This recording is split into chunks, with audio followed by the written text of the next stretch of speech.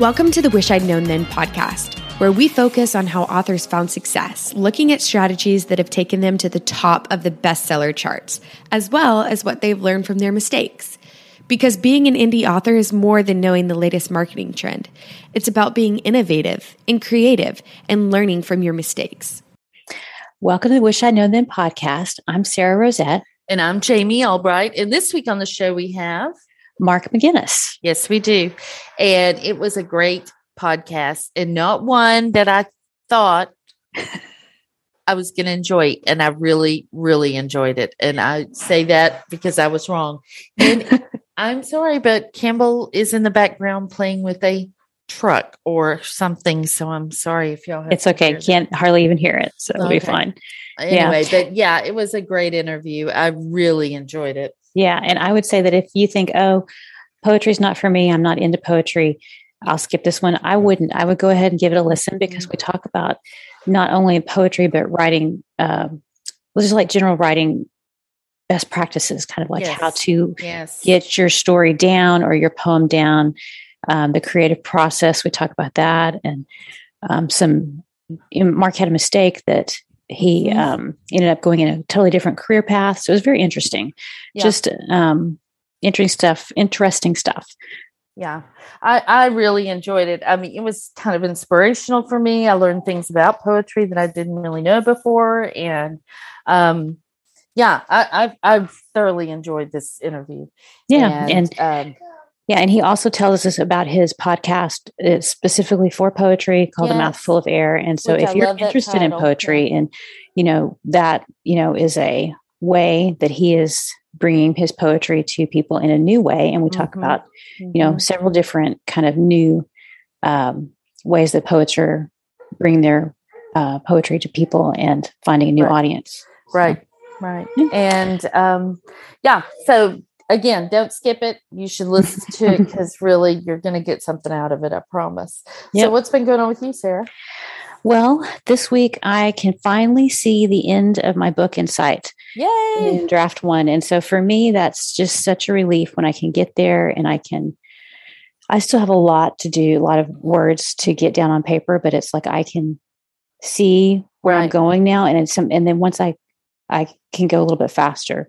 We talked to Becca Syme the other day, and we were talking about intellection and certainty, and how if you have high intellection, you want certainty. And I thought, I think that's why I can go faster at the end because I know where I'm going now, and I'm, there's only one path left, and it's easier for me to go quicker. So yay, doing that, and that is about all the exciting writing news I have. Yeah, I know. But I did want to mention that.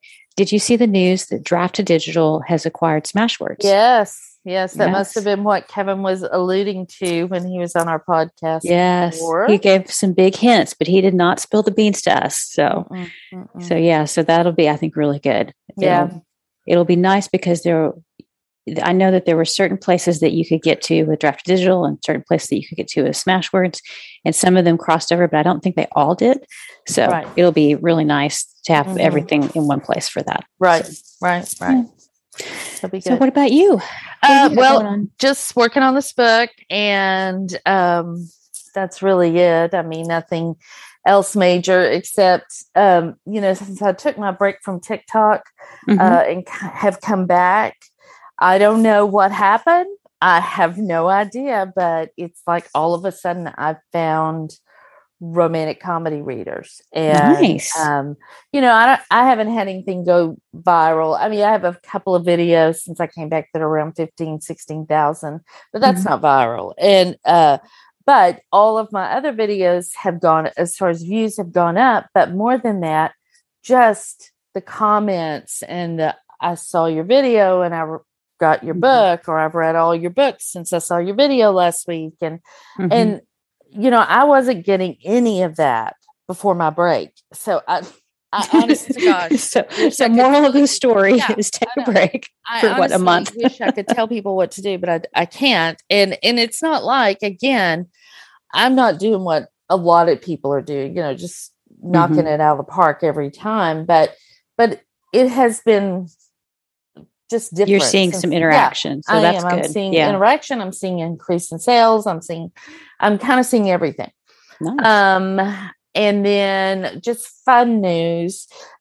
Chris and I went last night and met Claire Taylor and her husband, and we saw Nate Bargatze in Austin at the Bass Concert Hall, and I have not laughed that hard in I don't know when. And I've talked about his comedy special on here before, The Tennessee Kid. If you have not watched it, you need to watch it. It is not offensive. It is just funny and or my kind of funny. And anyway, it's just it feels good to laugh. I mean, especially after all we've been through and stuff. And to sit in a room with people and laugh, that's like Jamie's happy place. Yeah, right? It really was. I mean, at one point I was like, I am having trouble breathing. Like I can't catch my breath. It is so funny. So anyway, but that was great. And that's good. Yeah. Well, 2 thumbs up for that then, right? Yes, absolutely. Absolutely. Really fun. Yeah. And that really is it. That's all the news I have. Okay. Well, I have on my list to go see Murder on the Orient or Death on the Nile, wrong movie. Yeah. And I haven't done that yet. I'm kind of don't know if I'm going to like it, but I will definitely go see it because, golden age adaptation. I must. Yes. And then also Marry Me with Jennifer Lopez and, oh gosh, his name just left me. Owen Wilson. And I haven't seen it yet, but it's a rom-com and I can't, well, you got to go see that too. A fake marriage of convenience kind of thing. And I can't wait. So okay. I'll let y'all know when I see it. Well, that's our Valentine's week entertainment sorted. I'll go see a murder mystery. You go see a rom-com. I'll go see a rom-com. Yeah. We'll report back. Okay. Well, we should get on with Mark's interview because it's really, really good. It is. All right. So here's Mark. All right. Well, today we are super excited to have Mark McGinnis with us. Hi, Mark. How are you? Hi, I'm doing great. Thank you for inviting me. We're glad you're here. So we're going to talk about poetry today. But first, let me read your bio and then we'll get started. Mark McGinnis is an award-winning poet based in Bristol, UK. On his podcast, A Mouthful of Air, he explores the writing process of outstanding poets, first by reading and discussing classic poems, and also by inviting contemporary poets to read a single poem and talk about the process of writing it. That is great. So tell us how you got into writing poetry. Well, I think like a lot of your guests, it all started with a lot of reading. So I was the kid who was always reading. But specifically poetry was when I was a teenager, and I had a couple of amazing English teachers, Sue Dove and then Jeff Riley. And one of the things they did was we would spend an entire class looking at 1 or 2 poems in detail. And it just blew my mind that you could spend an hour looking at this little block of text. And at the end of the hour, there would still be more stuff you were finding. Because the more you look, the more you find. The magic of the poem, it just opens up. And I was absolutely entranced by this. So I went away and I read and I started scribbling and writing. And I remember one afternoon in particular, Jeff gave us the assignment of writing a ballad based on a novel that we were reading in class. And we all got started in class. He said, well, bring it next week when you're done. And I found myself in what we called a jotter, which I don't know if it's an American term. It was like, the rough notebook. It wasn't any stuff, but I was writing in my rough notebook. And I found myself in the back of my chemistry class, my history class, my maths class. Normally I was the boringly good student who always paid attention and did what he was told. But I found myself heading for the back of the class so I could get the jotter out and keep scribbling away at this poem because it wouldn't let me go. There was a little kind of mischievous little goblin that had got into me. And I kept going and kept going. And it just, I guess that was the day I've got a clear memory of thinking, well, maybe I could do this. This magical thing with the words that they keep kind of dancing around and revealing more the more you look at them or play with them. Maybe I could write it as well as read it. So that's really how I got started. Well, that is interesting. And I think poetry is so interesting because it's like when I read poetry versus when I read prose, it's like I have to kind of disengage my mind from. It's like you have to approach it a different way, and I think it's the same way. Is it the same way when you write it? Like when you're writing it, do you approach it from a different way than you would your prose? Yeah, I do. Much more slowly.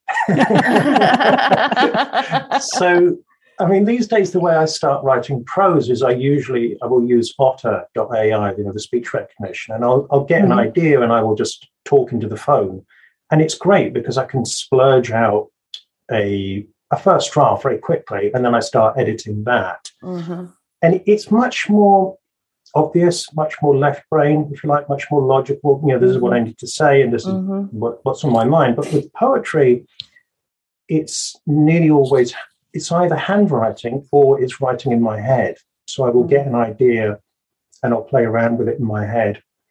I tried using speech recognition and there was no point because I couldn't think of anything fast enough. Yes. So usually what happens with poetry is I will get a line or two will pop into my mind and I'll think, that could be something. And it was, the French poet Paul Valéry talked about les vers donnés and les vers calculés.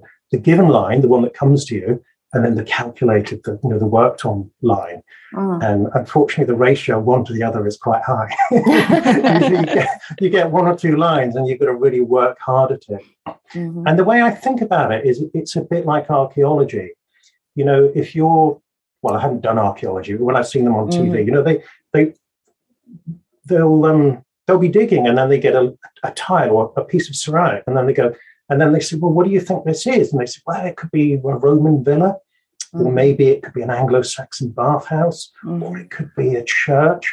And based on their guess, then they extrapolate where they need to dig to find the rest of the building.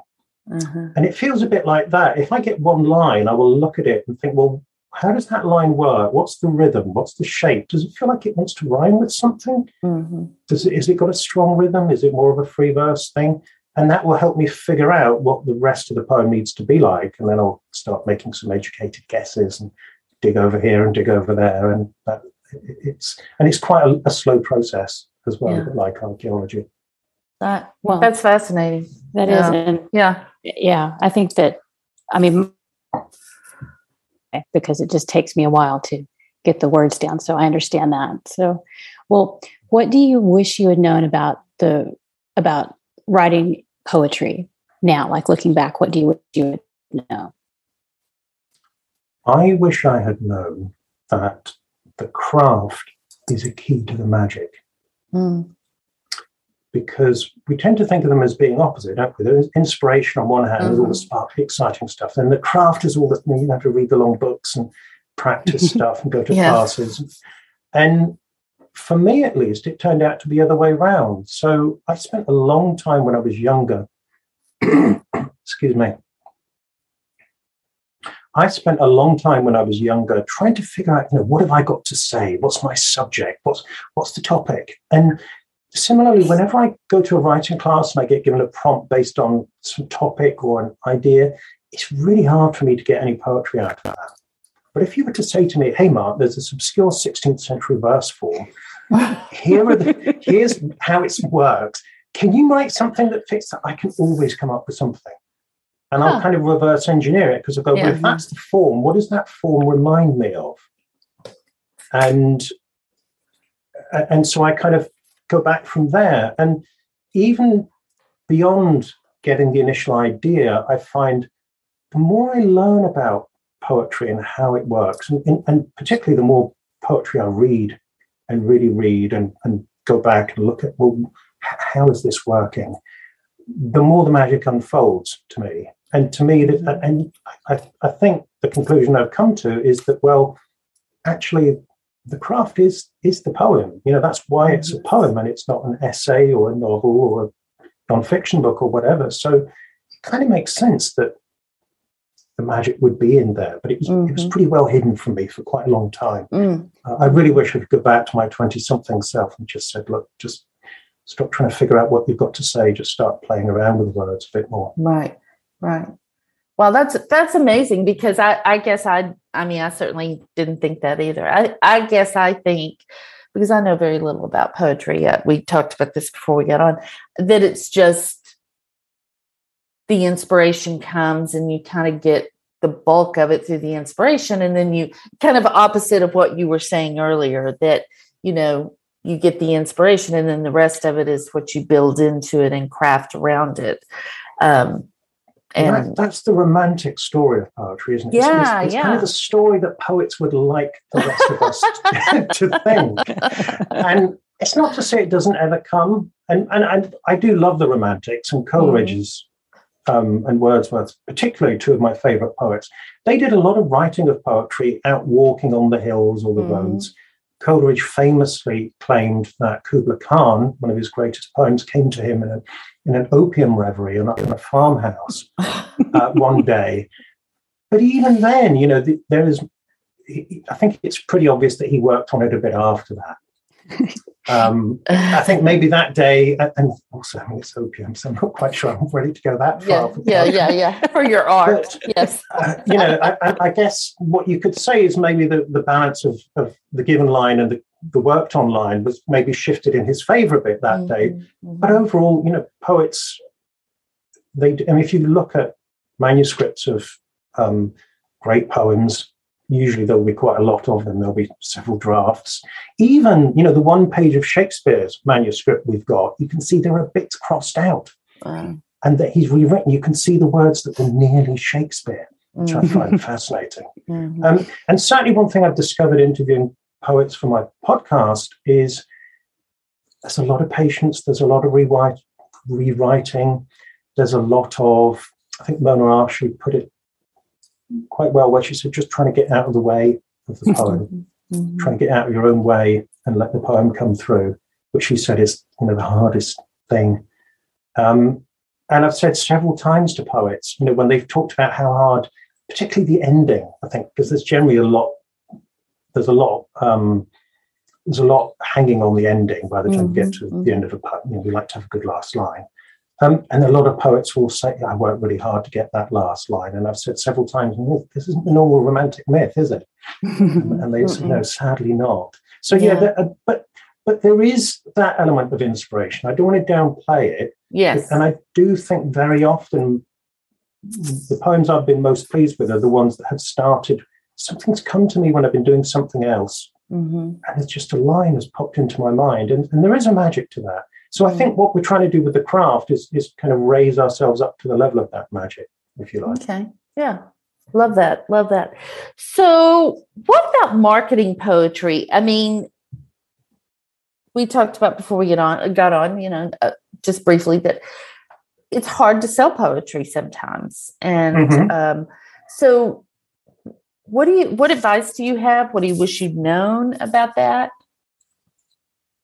I think one thing I wish I'd known about marketing in general is that it's much better when you don't treat it as separate to the work you want to do. You know, the idea that you do the work and then you've got to sell it, and we like the writing or the making, whatever it is, and we don't want to do the icky capitalist selling art. Whereas I think the more I just think of how can I share this work, how can I extend it into the world. That naturally, I want to do it more.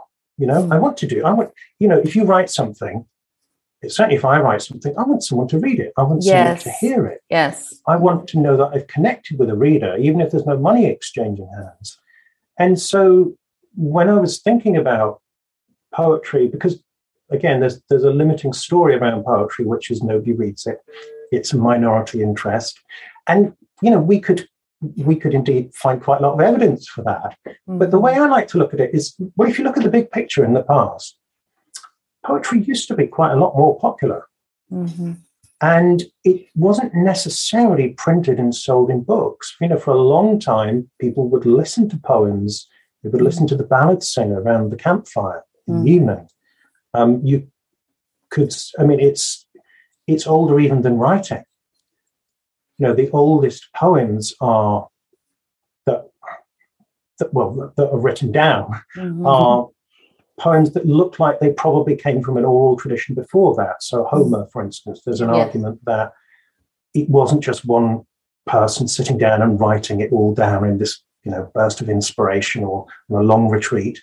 But it had been going on for hundreds of years, maybe even longer than that, as the work of lots and lots of different poets who would take the basic story and embellish it and then hand it down from generation to generation. And so the reason I call the Poetry Podcast A Mouthful of Air is to put that emphasis on the spoken form of the poem, the fact that it's an ephemeral thing, but it's something that can really land in your ear and resonate in your heart. And I even encourage listeners to read the poems out loud for themselves, even in the privacy of their own room, because it's easy to look at a poem on the page and feel disconnected or feel, I don't really understand that, I didn't study it, I haven't got the footnotes, whatever. But when you read it out loud, the poem is inside you. It's resonating with you, and you can't help but feel something of the emotion. And it's a really powerful experience. So for me, I want to get what I'm doing with the podcast is just think, what is the shortest route between speaking a poem and getting someone to hear it?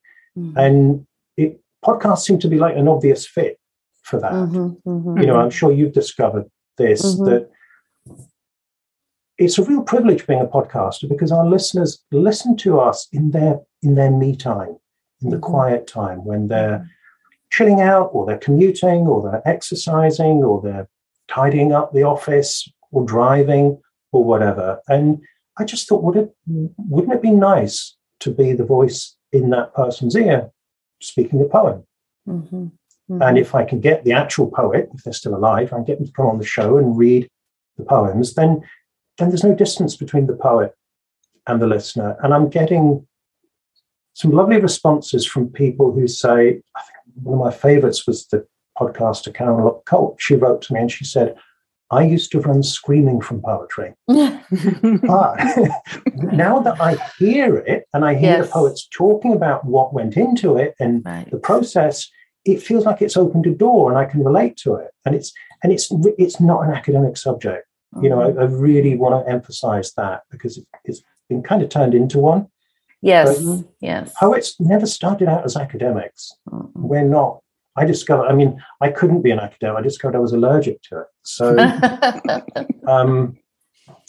poetry was originally, like you were saying, it was originally entertainment. The spoken word was it was to entertain.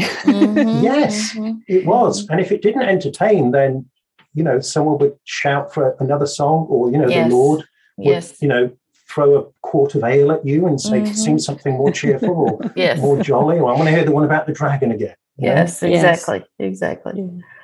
Yeah. Well, so we've talked about this a little bit, but are there any specific assumptions that you made when you started writing poetry or just writing in general? And looking back, did they turn out to be right or wrong? So what that reminds me of is the day. So when I was at college, we were lucky enough to have the children's author, Leon Garfield, come to visit the Literary Society. And we were sat around the table listening. He was reading and answering questions. And the question I asked him was, at the ripe old age of about 20, I said, so what advice would you give to someone who's considering writing as a career? And without missing a beat, he said, do something else first. Because otherwise you're not going to have anything to write about. And of course, that's not what I wanted to hear. I wanted to go straight to the, being a man of letters. But he was right. And I think maybe that was partly down to my struggle, particularly in my 20s, that I didn't really get going as fast as I'd like to with the poetry. It was really, that was a time for living and discovering and doing other things. And, I feel that in quite a few ways, sorry, let me say that again. And I was a bit of a late starter, really, when it came to really getting into my stride as a poet, even after having that great experience at school. And looking back, I think Leon Garfield was right that I had to live a bit before I had something to, worth to write about. Yeah. Well, I love that answer. I think that is true of a lot. I mean, not just poetry, but writing in general. Absolutely. And Leon Garfield was, I don't know how well known he is in the States, but over here he's one of the best known children's and young adult novelists. He's really terrific. Wow, that's great. So have you ever made a mistake that turned out to be a good thing? Yes, a few months, in fact, after I spoke to Leon Garfield, I wasn't really heeding his wisdom. I got myself so stressed that, I'd gone from being a state school pupil. I managed to get myself into Oxford University through working really hard and being ambitious and driven and single-minded in the way that we are when we're young and we have a dream. But I took that too far, and I got too obsessed with, this is why I said I'm allergic to academia. I got too obsessed with getting good grades and being able to stay in academia and stay on and do a PhD. And I got myself so stressed that my doctor signed me off with stress, and I wasn't able to do my final exams, and I had to go home in what it felt like I was going home in disgrace, but actually I was just going home for the good of my health. Yes. And I ended up having to take a year out to do a lot of therapy, come back. I took the exams the following year and I passed them, but actually by that point I'd realized that academia wasn't really going to be it for me, and I didn't know what it would be. And it was actually even after that second attempt at the exams, I was sat there agonizing to my therapist one day saying, I don't know what I'm going to do with my life. And she looked at me and she said, you could do this. Yes. And I thought, really? And I'd never thought about that because I'd found the therapeutic process really valuable. But the idea of me practicing, it hadn't occurred to me. And actually, I went away after, not straight away, but eventually I went away. I trained as a therapist and I spent nearly 20 years practicing psychotherapy. And I think that was a big part of the, Leon Garfield experience, a bit of life before you're going to write about it. So that's my answer. It was a mistake getting so obsessed with the wrong approach to writing. Being a good academic, writing clever criticism about poetry. Actually, I never wrote any poetry at Oxford, and it was only afterwards that once I'd stepped away from that, and poetry became. I guess I'm just thinking about this now. It was more like that mischievous thing I was doing at the back of the class again, wasn't it? Yes. Because it wasn't the thing I was supposed to be doing. And, when it was my academic subject, I was supposed to be doing it. And then it felt like I should be doing this. And a little more like work, maybe. It wasn't as mischievous, it wasn't as fun, was it? Yeah. So I guess that came out of that. So, that was a mistake. And it did lead to lots of good things because thank goodness I didn't stay in academia. Yeah. Well, what a great background too for writing as psychotherapy. I mean, surely that has had a huge impact on your writing. I think indirectly. I mean, obviously I would never write directly about a client. No, and I don't think I would ever even be tempted to, but certainly what it did was I saw a lot of life through and heard about a lot of life through the stories and the people I work with. And it was, I learned so much from people really up against, you go and see a therapist when you're facing one of the most difficult challenges of your life. And to see people who, in a lot of instances, were dealing with situations that, thank goodness, I've never had to deal with anything as demanding as that. And really rising to the occasion. You see the best of human beings often when they're really challenged like that. So tragedy, and then try again. That's not always. Sadly, you can't. Yes, you can't help everybody, and there are some situations that there's a limit to what you can do. But certainly, going back to your question, I think that certainly. The human heart was no longer an academic subject after doing that. Oh, that's great. I love that. Yeah, I really love that. Because I do think of poetry, my limited knowledge of poetry is in a lot of ways a reflection of the human heart and the human existence, only just told a different way. And I think that that's beautiful. I love that. I love that. So what is the biggest mindset shift that you've had during your career? So what comes to mind now is following on from what I was just saying about training as a therapist. I remember going into the college in Regent's Park on the first morning of my psychotherapy training. And this is me having come off what felt like a big failure in my academic career. And up on the whiteboard, unbeknown to me, this was written by John Eaton, who then became my supervisor and mentor and now a good friend. He had written the words, "There is no failure, only feedback." And that kind of stopped me in my tracks, because it was as though a door opened and there was this possibility that what had felt like a failure maybe wasn't. And I find this so often that whenever I get stuck, which still happens in life as in writing, but there's always a part of me now that's going, okay, so what have you missed? What do you need to step back and take account of? Right. And even, anytime something does look unequivocally like a failure, you just think, well, what's the upside of this? Right. That's right. So I think that attitude, which was really embedded in me as a therapist, really serves me well as a writer. That anytime that you really feel stuck, just think, actually, there's a lesson, there's a learning here for me. And if it's the kind of pattern that keeps coming back, like David Bowie's song, he says, always crashing in the same car, then you think, okay, well, why do I keep getting in this car? What am I doing here that's creating this situation over and over again? Yeah. So, Yes, we've talked about fear of failure a lot, and it's something that I personally, I don't want to fail. I don't want to be wrong. But if you can look at it in that way, that it's just a learning process and it's okay, it's a completely different way of looking at it. So, yes.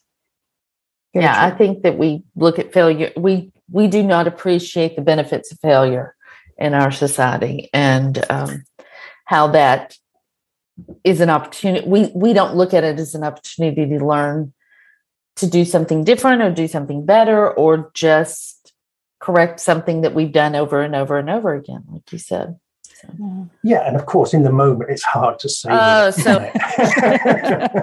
It's so hard. Yeah, I've dealt with it this whole year. This has been my year to think, what can I learn from this? But it took me 6 months to get to the point of what can I learn? I wallowed for a long time about things just aren't going the way they used to go for a while. And it's hard not to be critically self-reflective and look at things from an opportunity standpoint, as opposed to I have failed and it's never going to get better standpoint. So. Yeah, I mean, I think the thing that I try and do is just break that pattern, just step away from the computer, step away from the notepad, come do something else. I did. Yeah. Is, in Leon Garfield's phrase, even if it's only for half an hour, but something, it can be hard to do that. And Yes, very true. Well, we've talked a little bit about your podcast, A Mouthful of Air. So tell us a little bit more about that, and, maybe some of your favorite guests or your favorite poems that you've discussed, something from your podcast. Okay, so the idea, as I said, came from wanting to share poems, because I'm always the person in my immediate group of friends who's reading the book of poems. I'm the odd one out. And my family and my immediate circle of friends, bless them, they're kind of curious up to a point, but after a while they want to change the subject. And I also have this thought that poetry is different to the way a lot of people think about it. It isn't that difficult. It's not that intimidating. It's actually a lot more entertaining than the popular image. So I thought, okay, let's make a show where I focus on one poem per episode. So all the episodes are quite short, around about half an hour or less. And what you hear, the first thing you hear is the poem, because you don't need an explanation. If it's a good poem, you don't need an introduction, you don't need an explanation, you don't need the footnotes. And if it doesn't do anything for you, then maybe it's not a great poem, or maybe it's not the poem for you. So I really want people to just be a little more confident and just notice, how do I feel when I hear this? What images pop into my mind? What thoughts does it create? What feeling do I get from it? And then you get, after you've heard the poem, then you get a little bit of context. So if it's a classic poem, in other words, if the poet's dead, then I will read the poem myself and I will enthuse about it. I will say, look, this is why I've picked the poem. This is why I love it. Notice what the poet has done on this line. Notice that they rhymed this with this, and I think that might be significant. And I want to show people the way the poem seems to me, because to me, that is Technicolor, that is exciting, that is surround sound, 3D cinema experience.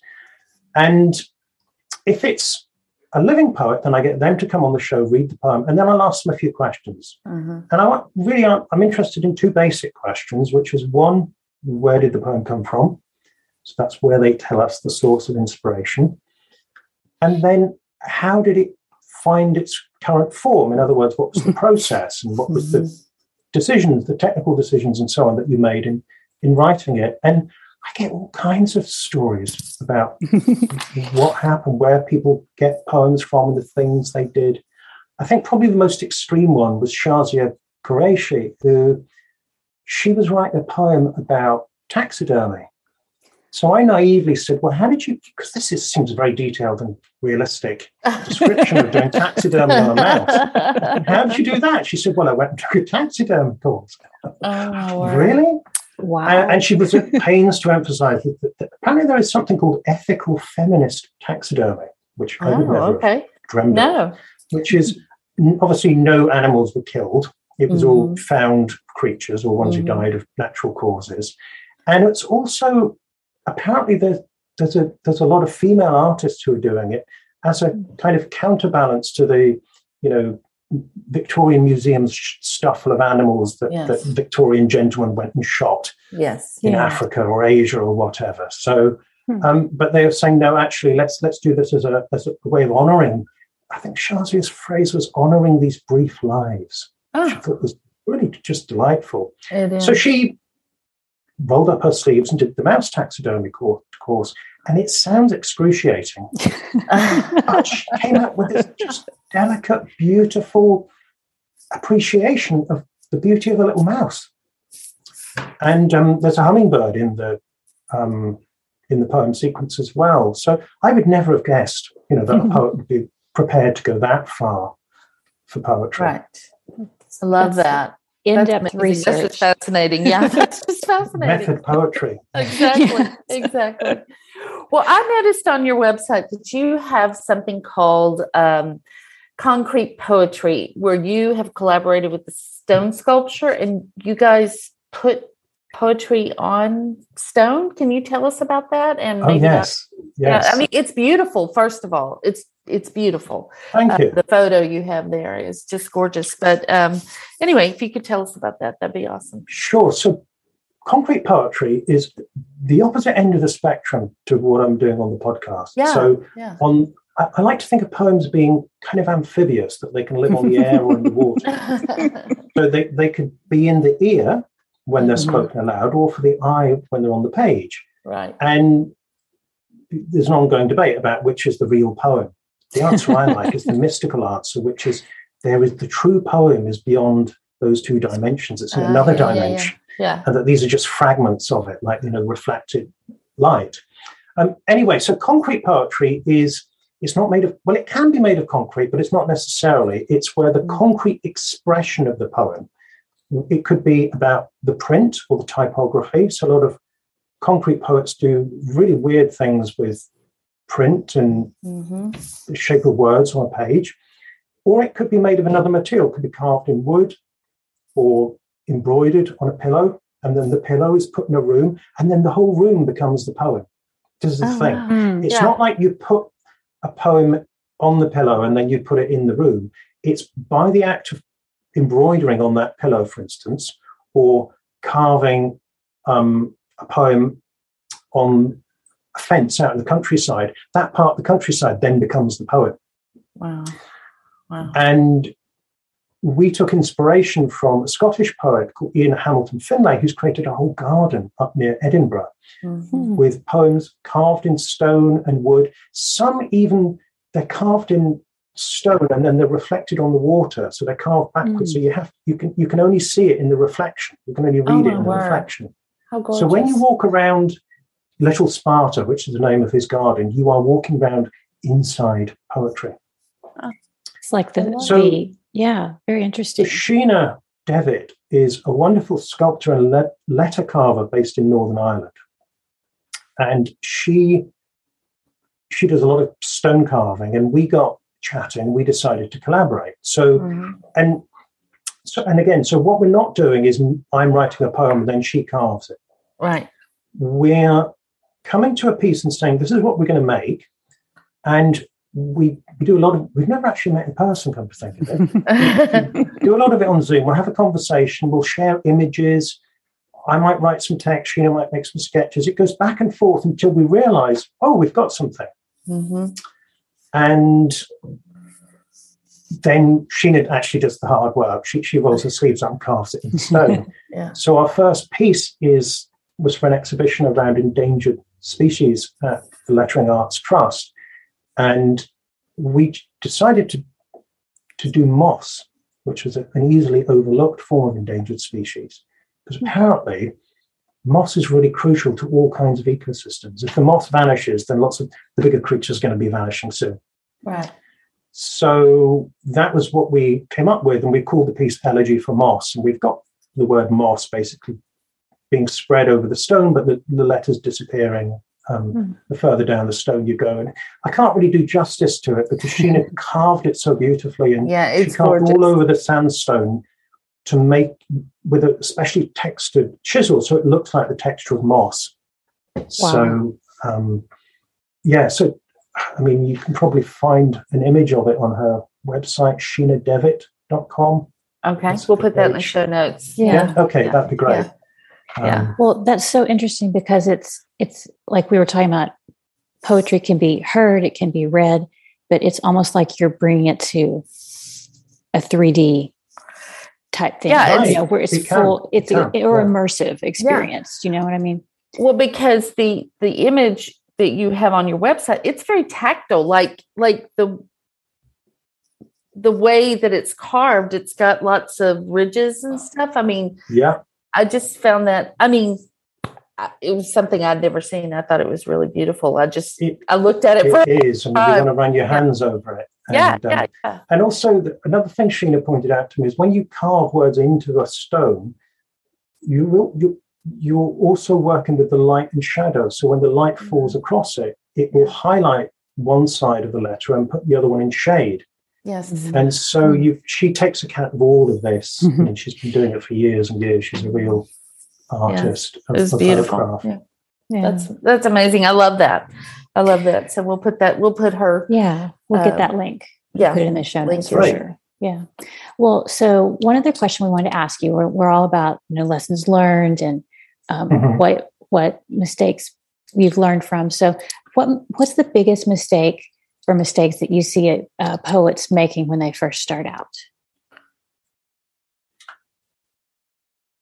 Years ago, I was on the editorial board of a magazine called Magma Poetry, which is a wonderful magazine over here in the UK. And it was a nice thing because we all took turns to edit the issue, so that there would be a different editor every issue, which meant that we could have lives and jobs and still have the thrill of working on a top-level poetry magazine. So when it was my turn to edit, it was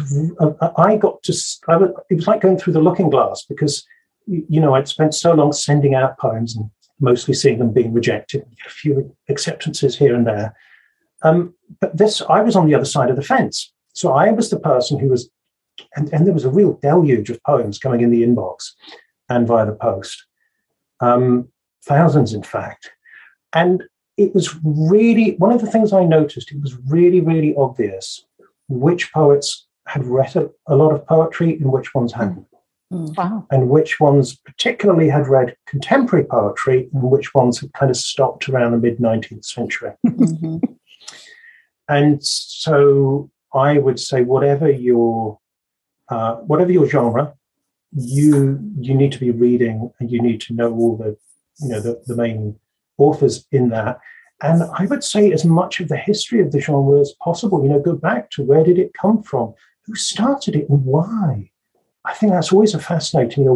Why did Gothic horror start as a fictional genre? And what was driving that? Because very often when you go back, whatever your genre is, you will find something maybe that could add a bit of pulse, a bit of inspiration, and certainly some depth and resonance to what you write. Right. So I would say if you want to be a serious writer of whatever it is, just read lots and lots of that. And that's the biggest thing I see at the beginning, certainly from the evidence of that inbox, was people wanting to, because you can't, unless you've internalized that, you don't know what the possibilities are. Right. Yeah, we say that all the time on our podcast. I'm sure you do. Read in your genre. You're not going to know what's popular, what's expected of you from the readers, unless you read in the genre. But I love going back. It made me think, because I write romantic comedy, and it made me think that the first romantic comedy I read was by kind of the mother of all romantic comedies, in contemporary romance. And the reason she did it's a little bit of a rebellion, and a little bit, it's a little, she intentionally made it a little edgier, but funny.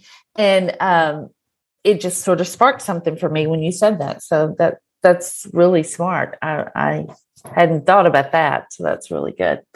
So what do you think the best thing you've done to set yourself up for success has been?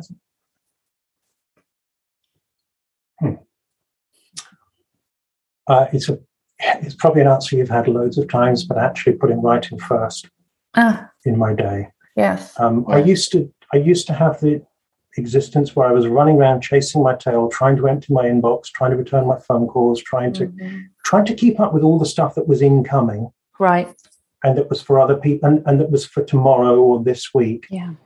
And the thing that just get pushed off was the actual writing, which is never really going to be for tomorrow unless you're blogging. But to write anything significant, it's for the medium term, it's for the long term, it's your life's work. And I remember the day I decided, I had to look in the mirror and I thought, mate, you're going to have to get up early, because that was all the time I got. And I got up and started at 6:30. Right. And I would do an hour or two in the morning before I got on to all the other stuff. And, these days I've managed to push that forward. So I get to spend the whole morning writing before I do my own, business work in the afternoon. But that changed everything, because from that point on, I was creating my future, not reacting to the present. Right. Oh, yes. Gosh, that's so good. Yes. Because I feel that. I feel like I'm reacting unless I get up and do it first thing in the morning. If not, I'm chasing things all day long. And that feeling, because certainly if you're a poet, you don't have to do 5,000 words a day. It could be a couple of lines. I'm walking on cloud 9 if I think I've got 2 good lines this morning. But just that feeling of, if I've done my work today, yes, whatever I have to deal with later in the day, and we all have to do lots of things for other people and obligations, etc. It's kind of okay. I can show up for other people. I can show up for my other responsibilities, my other life. Right. If I've put a deposit in the my account as a writer, right? But if I haven't, it just feels like the whole day has just been taken from me. Like you've done a whole bunch of tasks that need to be done, but not the one thing that needed to be done. It's important. Exactly. A load of fluff. Yeah. Well, I think there's been so much good stuff in this interview. Yes. just nuggets of wisdom. So we appreciate you joining us, and tell everyone where they can find out more about your podcast and about you. Well, thank you so much. I've really enjoyed it. So the podcast is called A Mouthful of Air, and it's on Apple Podcasts, Spotify, all the usual places. There's also a website, amouthfulofair.fm, where you will get, remember the amphibious thing, you will get the text of every poem. You also get a transcript, because some people would rather read. So you get a transcript of every episode, whether it's me talking or an interview. You can get that delivered via email if you want to. And the poems go on Instagram at Air Poets. Okay. So again, it turns out in the 21st century, people are reading poems on Instagram. So I thought, okay, let's go and join in. Yes. Yeah. Just another way for people to find it. So that's terrific. That's awesome. Yeah. Well, thank you for being here. It's just, I've loved it. It's been great. Thank you so much. I've really enjoyed it. Yeah. And we will have all those links in the show notes, and they'll be at wishidknownthenpodcast.com. And thanks to Alexa Larberg for editing and producing the podcast, and to Adriel Wiggins for doing the admin. And we'll see everybody next week. Bye. Thanks for listening to the Wish I'd Known Then podcast. We hope this episode inspired you, empowered you, and made you laugh a little bit too. If you loved it, tell your friends about it. And if you feel so inclined, leave us a review. We look forward to being with you again next week.